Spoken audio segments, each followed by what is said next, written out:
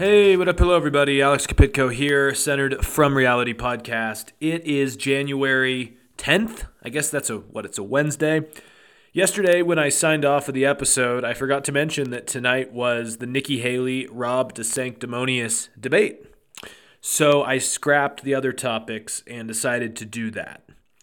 And I'll get into that in a moment, but I guess this kind of relates to it. I was out on a run today. The weather was pretty crappy all day.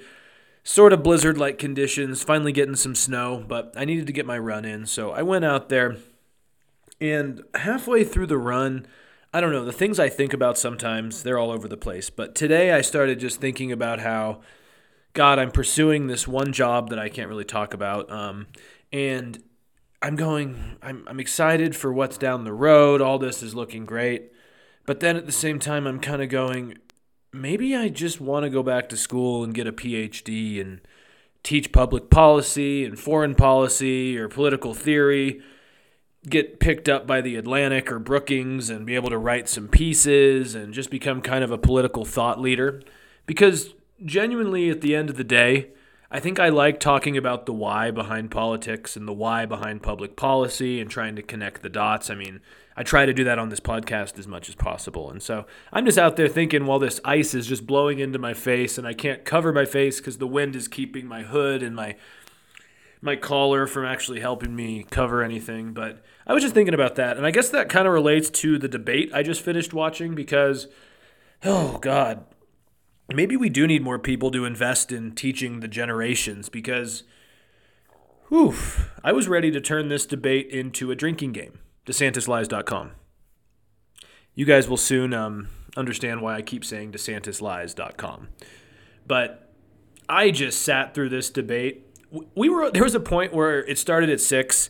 We were 45 minutes in, and I paused it to look at my Apple TV to see how long this thing was, and I'm going, crap. We're 45 minutes in, and this thing's going till 8. Like, I was hoping maybe it'd be an hour, hour and a half. But this thing, I mean, paint dry arguably could be more entertaining than this debate. And the reason I say that is because why don't we start with the background of why I think this is insane.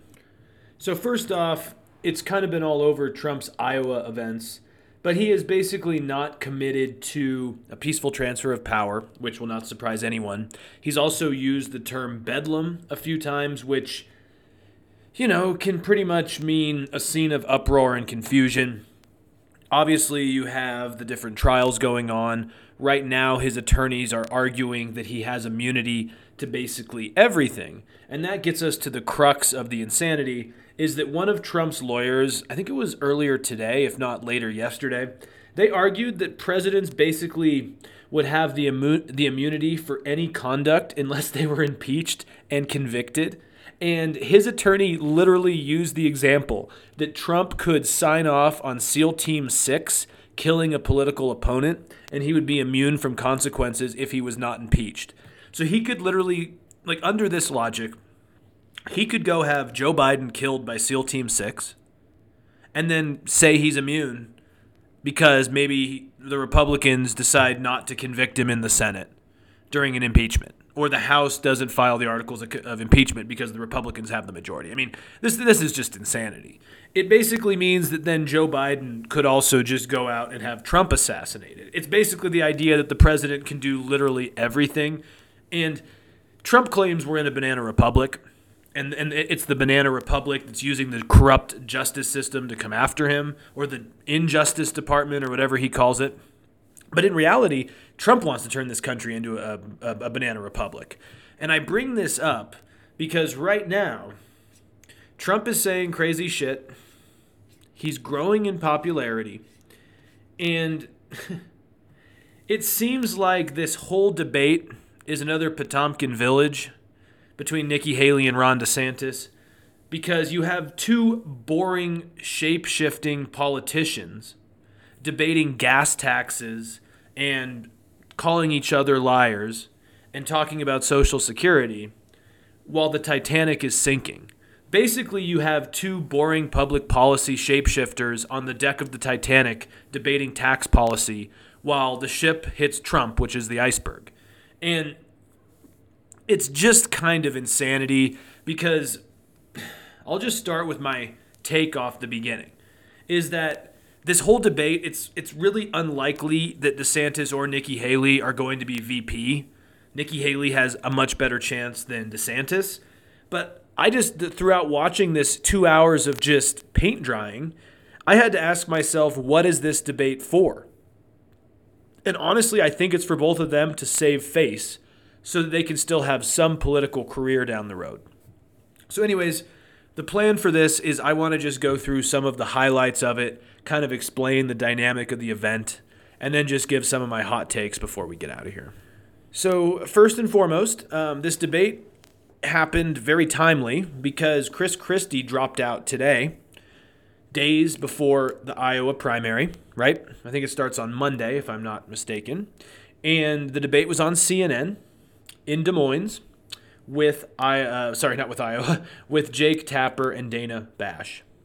And also, I didn't know CNN Max was a thing, but it also was on CNN Max. I guess this is CNN's new attempt after the failed CNN Plus, blah, blah, blah. And I also think it's kind of ironic that the two alternatives to Trump had their potentially final debate on CNN. Something fitting about that. But anyways, DeSantis walks in, and I'll start off by saying he looked a little bit less like a robot. And throughout the debate, we did notice that he stopped the mechanical smile that looks like he's suffering and walking on nails. And in this one, he was solemn. He was serious. He had the face of a guy that looked like he was down double, potentially, well, not triple, but 30 points down to Trump. That's the look he had. And I will say, generally speaking, DeSantis was better than in other debates. The talking points were awful, but he was better. Also, Nikki Haley tried a new strategy that I was debating turning into a drinking game, but then I was like, it's a Wednesday. I got to get up early. I'm going to have to drive in a blizzard, or not in a blizzard, but in icy roads. I got to run tomorrow. I got shit to do. So I didn't, but I debated cracking open a few beers and drinking every time she said DeSantisLies.com. And she even spoke out to Drake University, which is where this event happened. Her response at the beginning was, Drake University, don't turn this into a drinking game because you will be overserved by the end of the night. And I guess that was good advice to be not actually doing the drinking game in hindsight. But basically what happened is her and DeSantis went back and forth with catchy catchphrases and calling each other shape-shifting liars. And the irony is it was literally like two pots calling the other kettle black, or a kettle calling the pot black, just going back and forth. But every time DeSantis would say something, Nikki Haley would just blurt out, DeSantisLies.com, DeSantisLies.com. And I'm recording this so soon after the debate that there's probably, as of now, no compilation. But let's just say if you were drinking with your friends and turned this into a drinking game and you were taking shots, you're going to have a rough morning tomorrow, would be my takeaway. And so, anyways, the first part of the debate is they go back and forth attacking each other's legitimacy, viability, and lies. They start by asking DeSantis why he should be the alternative. And I actually think DeSantis started off strong with this. He says Trump is running to pursue his issues. Haley is running to pursue her donors' issues. And again, DeSantis put on his serious face tonight, no longer the painful smile that makes me want to stop smiling for good. And then Haley responds, and she says, you're going to find out a lot about DeSantis' lies tonight. First, DeSantisLies.com. And then they go back at it with each other. They both call each other the donor class. And the irony is that DeSantis was the donor class, but then he lost all the donors because his campaign is bad. And then she got all the donors. And then they're calling each other the donor class person when both of them kind of want him. And Nikki Haley does come out and say that he's just jealous because she took all of his donors, which is probably true. Again, getting back to this whole Potomkin Village debate and the idea that these two are debating tax policy while the ship is sinking, I find it interesting because right off the bat, they are both asked about Trump's character. But then, as I'll get to in a moment, then they spend the next like 40 to 50 minutes just debating gas taxes and just nuances in the economy, which people like me that studied economics and public policy, I like. But do you really think the average Trump voter or the maybe pro DeSantis voter is really going to start fact checking everything they say on DeSantisLies.com? Sorry, no. But anyways, they're asked about Trump's character, and Haley does this very milquetoast, cowardly answer where she says moral clarity is key to our president. And then she goes on with that Trump was the right president at the right time bullshit. And I just find it's insane for her to say the leader needs to have moral clarity when Trump has been the same person for 50 years and she's at one time supported him, worked for him, and he's always been kind of a crappy person. It's nothing new. And he didn't show much moral clarity when he led the free world, especially in foreign policy, kissing the ass of some of the worst leaders in the world. So I found that really fun. And of course, then she says Trump should be at the debate defending his record. And then she talks about how he added to the national debt and didn't deal with China on intellectual property or the sanctions correctly. All true things, but this is also a gal that worked in his administration and has really failed to condemn him much. Of course, DeSantis' answer was worse on Trump. He responded by saying that he appreciates Trump, but doesn't think he delivered on the promises. And the funny thing is that the things that DeSantis actually thinks Trump didn't deliver on are the really radical things like abortion, the wall, immigration, the vaccine, Fauci. It's like all the stuff that Trump maybe didn't go far enough on are the ones that DeSantis is like, yo, hold my beer. And DeSantis fails to really talk about Trump at all during this debate, but he does during this part. He does say Nikki may be more liberal than Gavin Newsom, which is insane. And he avoids talking about Trump again and attacks Nikki and her inability to fight for her voters. Probably my favorite line of the night, though, was this. Again, like I said, this debate was full of great catchphrases from each candidate that obviously don't mean anything in solving our problems, but they were fun to listen to. And my favorite was from DeSantis when he said here, "You can't find Nikki Haley to fight for you, even if you have a search warrant." I loved that. And he also calls out Nikki for, siding with Trump on China and talks about how she's been very friendly to China in their country. And then they just kind of don't talk about Trump for about 40 minutes or so. I don't want to talk about all of the debate, but basically they get into this war of words or how you frame a question where Nikki says she never raised the gas tax and now she opposes the gas tax. And DeSantis said, well, you tried to raise the gas tax and now you've shape-shifted and flipped and now you're against the gas tax. And then Nikki says that if they were going to raise the gas tax, she said they were going to have to reduce the income tax by 5% in South Carolina and on the federal level. And then DeSantis is like, so that means you did actually think about raising the gas tax. And it's this exhausting debate. It kind of reminds me of when Tim Scott and Nikki Haley debated the curtains. I don't know if you guys remember Curtain Gate, where apparently Nikki Haley got curtains from the Obamas when she was governor of South Carolina. And yeah, that's a big scandal. And then DeSantis gets into, he gets into the flat tax. He gets into how the IRS is weaponized against Republicans, which will appeal much more to the base than Nikki Haley talking about reducing the income tax to fund the gas tax, which is something I actually think is an interesting kind of debate about how to tax and how to curb spending at the same time. But of course, that is not where the Republican Party's at right now. But I also found the IRS weaponized thing interesting because that was kind of a big media scare during the Obama era, and now it's obviously back because Biden is funding the IRS and putting in new people to help enforce taxes. The irony here is that the Republicans talk about how we have a spending problem, not a taxation problem. Nikki Haley talked about it a lot tonight, so did DeSantis. And the thing is that if you actually gave the IRS more resources to actually go after the people that are really fraudulent on their taxes, not the average Joe who maybe forgot to pay some of their taxes from tips earned at a restaurant while waiting tables. If the IRS has more resources, it could actually go after the people that have their money overseas and are not paying any taxes. But that's besides the point. I also found it interesting that Nikki then talks about how she wants to cut entitlement programs. She also wants to claw back on unspent COVID funds, cut the IRS, go after people that used the CARES Act for fraud. That was one of those big pro-business COVID spending bills. And I like some of her ideas more than DeSantis is here because he doesn't. I don't think either one of them have a firm stance on anything. But there's not a lot of how here. And I guess the how doesn't matter because, again, this is the Republican Party in 2024. So then they get to the border. Honestly, nothing really to talk about, so I'll probably just move through that. It's the same old stuff where I kind of agree with Nikki when she brings up remain in Mexico, which basically is like some of these people coming, they should probably get refuge or get aid and be able to seek asylum in the first country they come to. They shouldn't be able to cherry pick where they want to end up.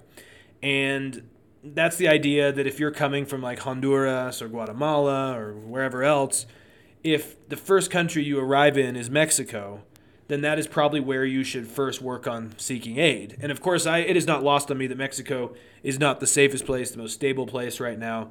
But it does seem like a lot of people claim asylum, but at times are just economic refugees or economic immigrants that understand that the United States is a great place to come.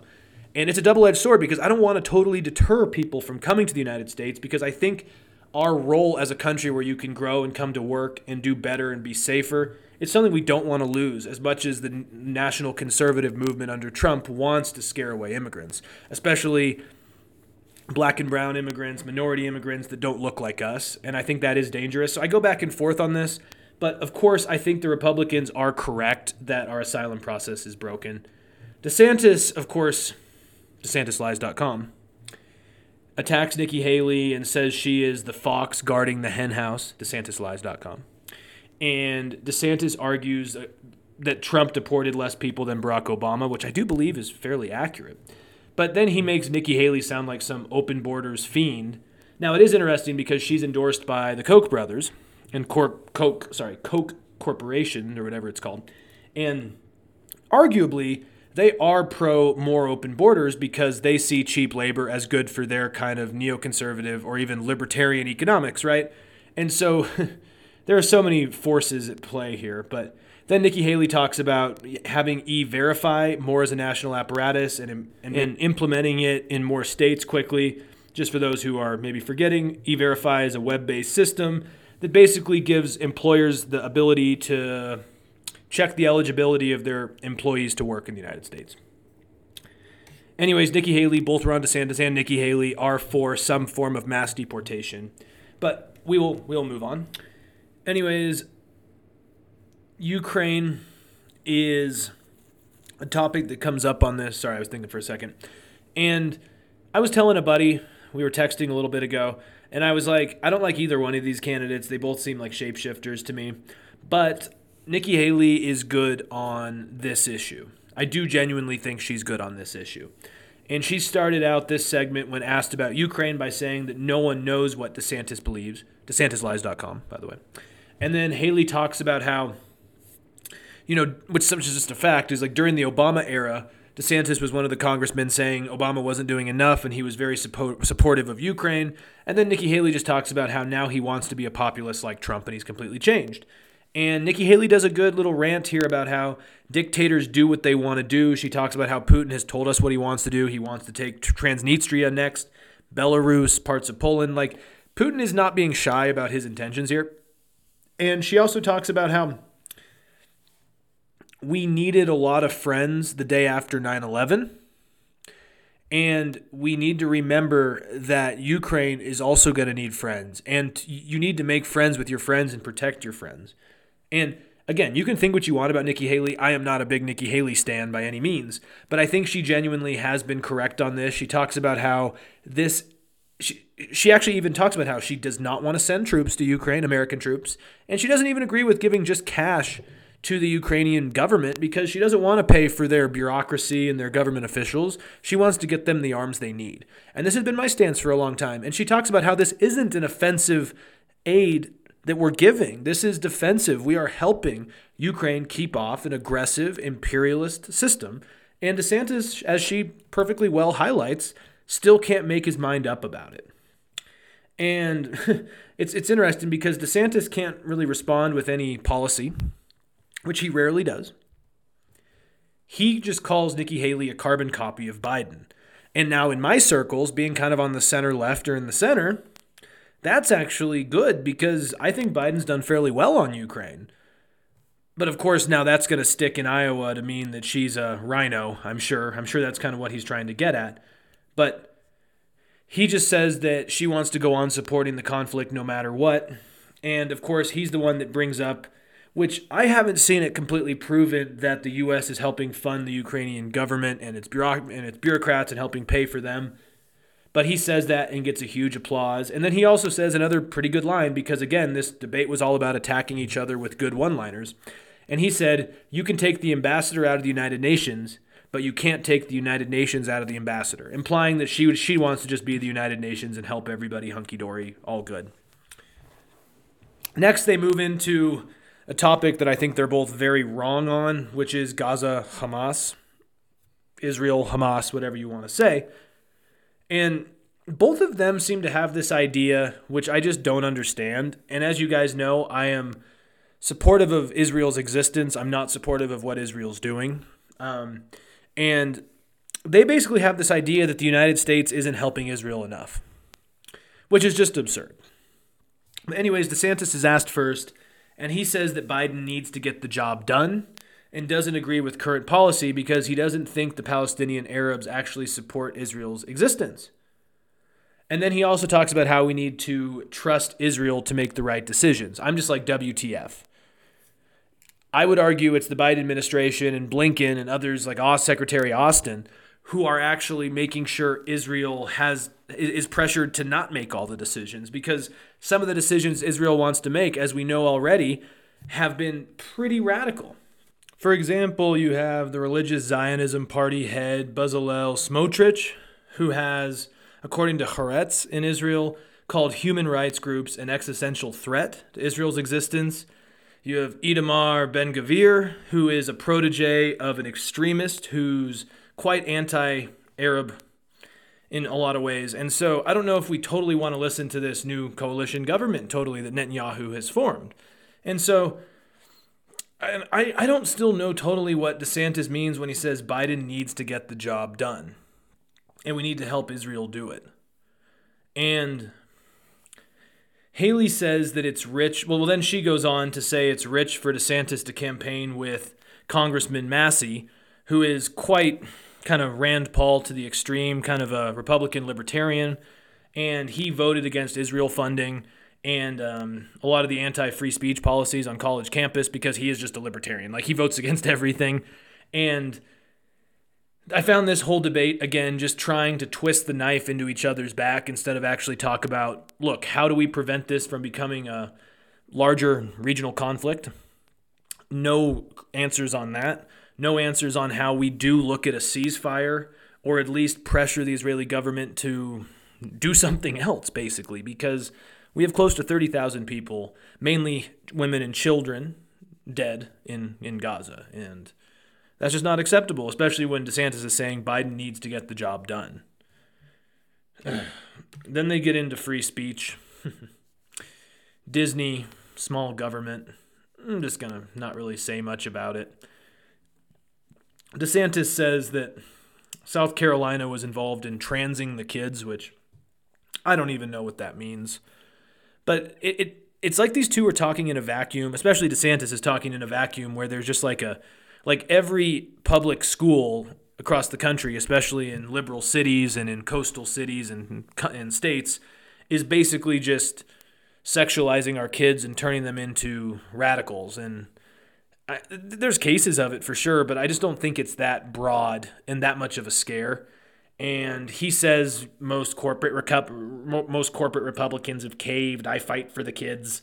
I don't sexualize curriculum. All this type of stuff. And it's interesting to see how much DeSantis wants to use big government against this when he claims to be a small government, Tea Party era conservative. And Nikki Haley's answer, I guess you could say, is more nuanced, but I'd say it's more just trying to be vague enough that it can maybe appeal to some on the more Trump DeSantis side, but also some on the never Trump side. She's like, if you're under 18, you shouldn't be allowed to get gender affirming care, all that type of stuff.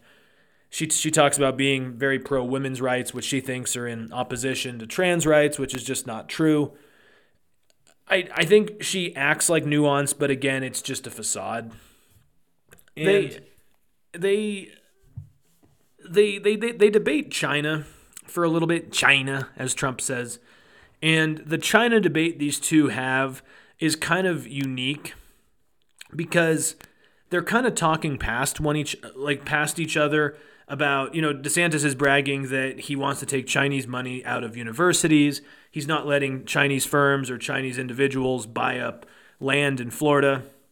Nikki Haley is talking about how the economy is shifting and jobs are overseas. And the thing is that they're pointing fingers at each other, of course, but they're blaming each other for something that I think is just central to our modern era. And it's that China has profited off of kind of our change to a service sector economy and our outsourcing of production. And China has financial influence around the world. And, they talk in this debate time and time again about how they want to make goods in America again. But they're even asked by Jake Tapper, how would you do that without making goods way more expensive? And there's just really not an answer. And so I think all of us are for more production in the United States. But one of the only answers I hear DeSantis say is he wants to get rid of the Green New Deal, drill, and get rid of EVs to help bolster our auto industry again. And to be completely honest, a lot of automakers have already just kind of moved towards EVs anyways. A lot of the auto workers' strikes we've seen have been because of this. EVs have less parts. They require less manufacturing.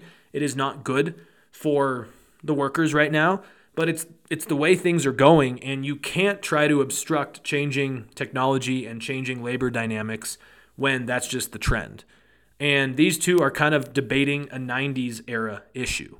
I literally believe that. Like, this is a debate that should have been had in the 1990s when Clinton was so involved in NAFTA and all these other deals that did help send manufacturing overseas. But times have changed, and it's going to be really difficult to bring those jobs back unless you want to pay like $5,000 for a new iPhone that's made all in Ohio. And anyways, do we really want to go back to almost a mercantilist economic system? For those who maybe aren't as familiar, mercantilism is kind of a tried and, I would argue, failed nationalist economic policy where you maximize exports, minimize imports for an economy. Basically, you want your country to accumulate resources and use those resources for one-sided trade. And this involves tariffs on imports, subsidizing domestic industries, devaluation of specific currencies, restrictions on immigration for labor. This is kind of, in a sense, what America First nationalism wants to do. And I would argue it stunts growth, and trade restrictions are not good for the consumer inside of the country. And there's no competition, and Adam Smith, for example, was very against it because it stifles growth. So do we really want that? Because that seems to be the only thing I hear Republicans saying, but I don't think that would be good for the country either. Now, the other interesting thing they talk about is Social Security. Nikki Haley wants to raise the age. She talks about I forget the exact age, but I think it was like if you're 25 or younger, they want to raise the age, basically meaning that you're probably not going to start getting Social Security till you're much older because people are living longer and it's running out. She doesn't want to say start cutting it off to people that are almost getting to Social Security age, which she says would be a lie because people have been working their whole lives for Social Security. And Ron DeSantis has voted for raising the age when he was in Congress. He is quite against keeping the Social Security status quo the way it is. And I mean, most economists argue that it's not sustainable. what we have going right now. But all of a sudden, Ron DeSantis is talking about how he doesn't want to touch it. And Nikki has a good point here, saying basically that Ron is lying because he's losing, and now he's flipping and taking this more populist narrative on it. And Trump has done the same thing.